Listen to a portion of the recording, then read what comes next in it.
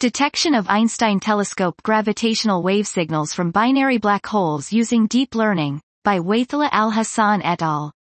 The expected volume of data from the third-generation gravitational waves, GW's, Einstein Telescope, ET, detector would make traditional GW search methods such as match filtering impractical.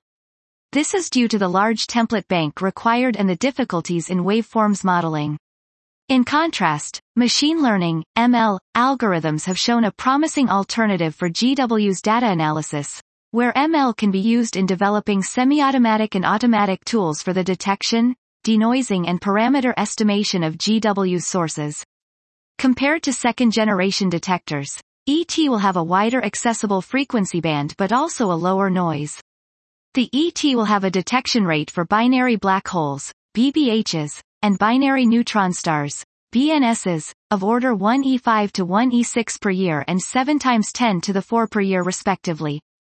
In this work, we explore the possibility and efficiency of using convolutional neural networks, CNNs, for the detection of BBH's mergers in synthetic GW signals buried in Gaussian noise. The data was generated according to the ET's parameters using open-source tools. Without performing data whitening or applying bandpass filtering, we trained 4 CNN networks with the state-of-the-art performance in computer vision, namely VGG, ResNet and DenseNet. ResNet has significantly better performance, detecting BBH's sources with SNR of 8 or higher with 98.5. This was detection of Einstein Telescope gravitational wave signals from binary black holes using deep learning, by Waithala Al-Hassan et al.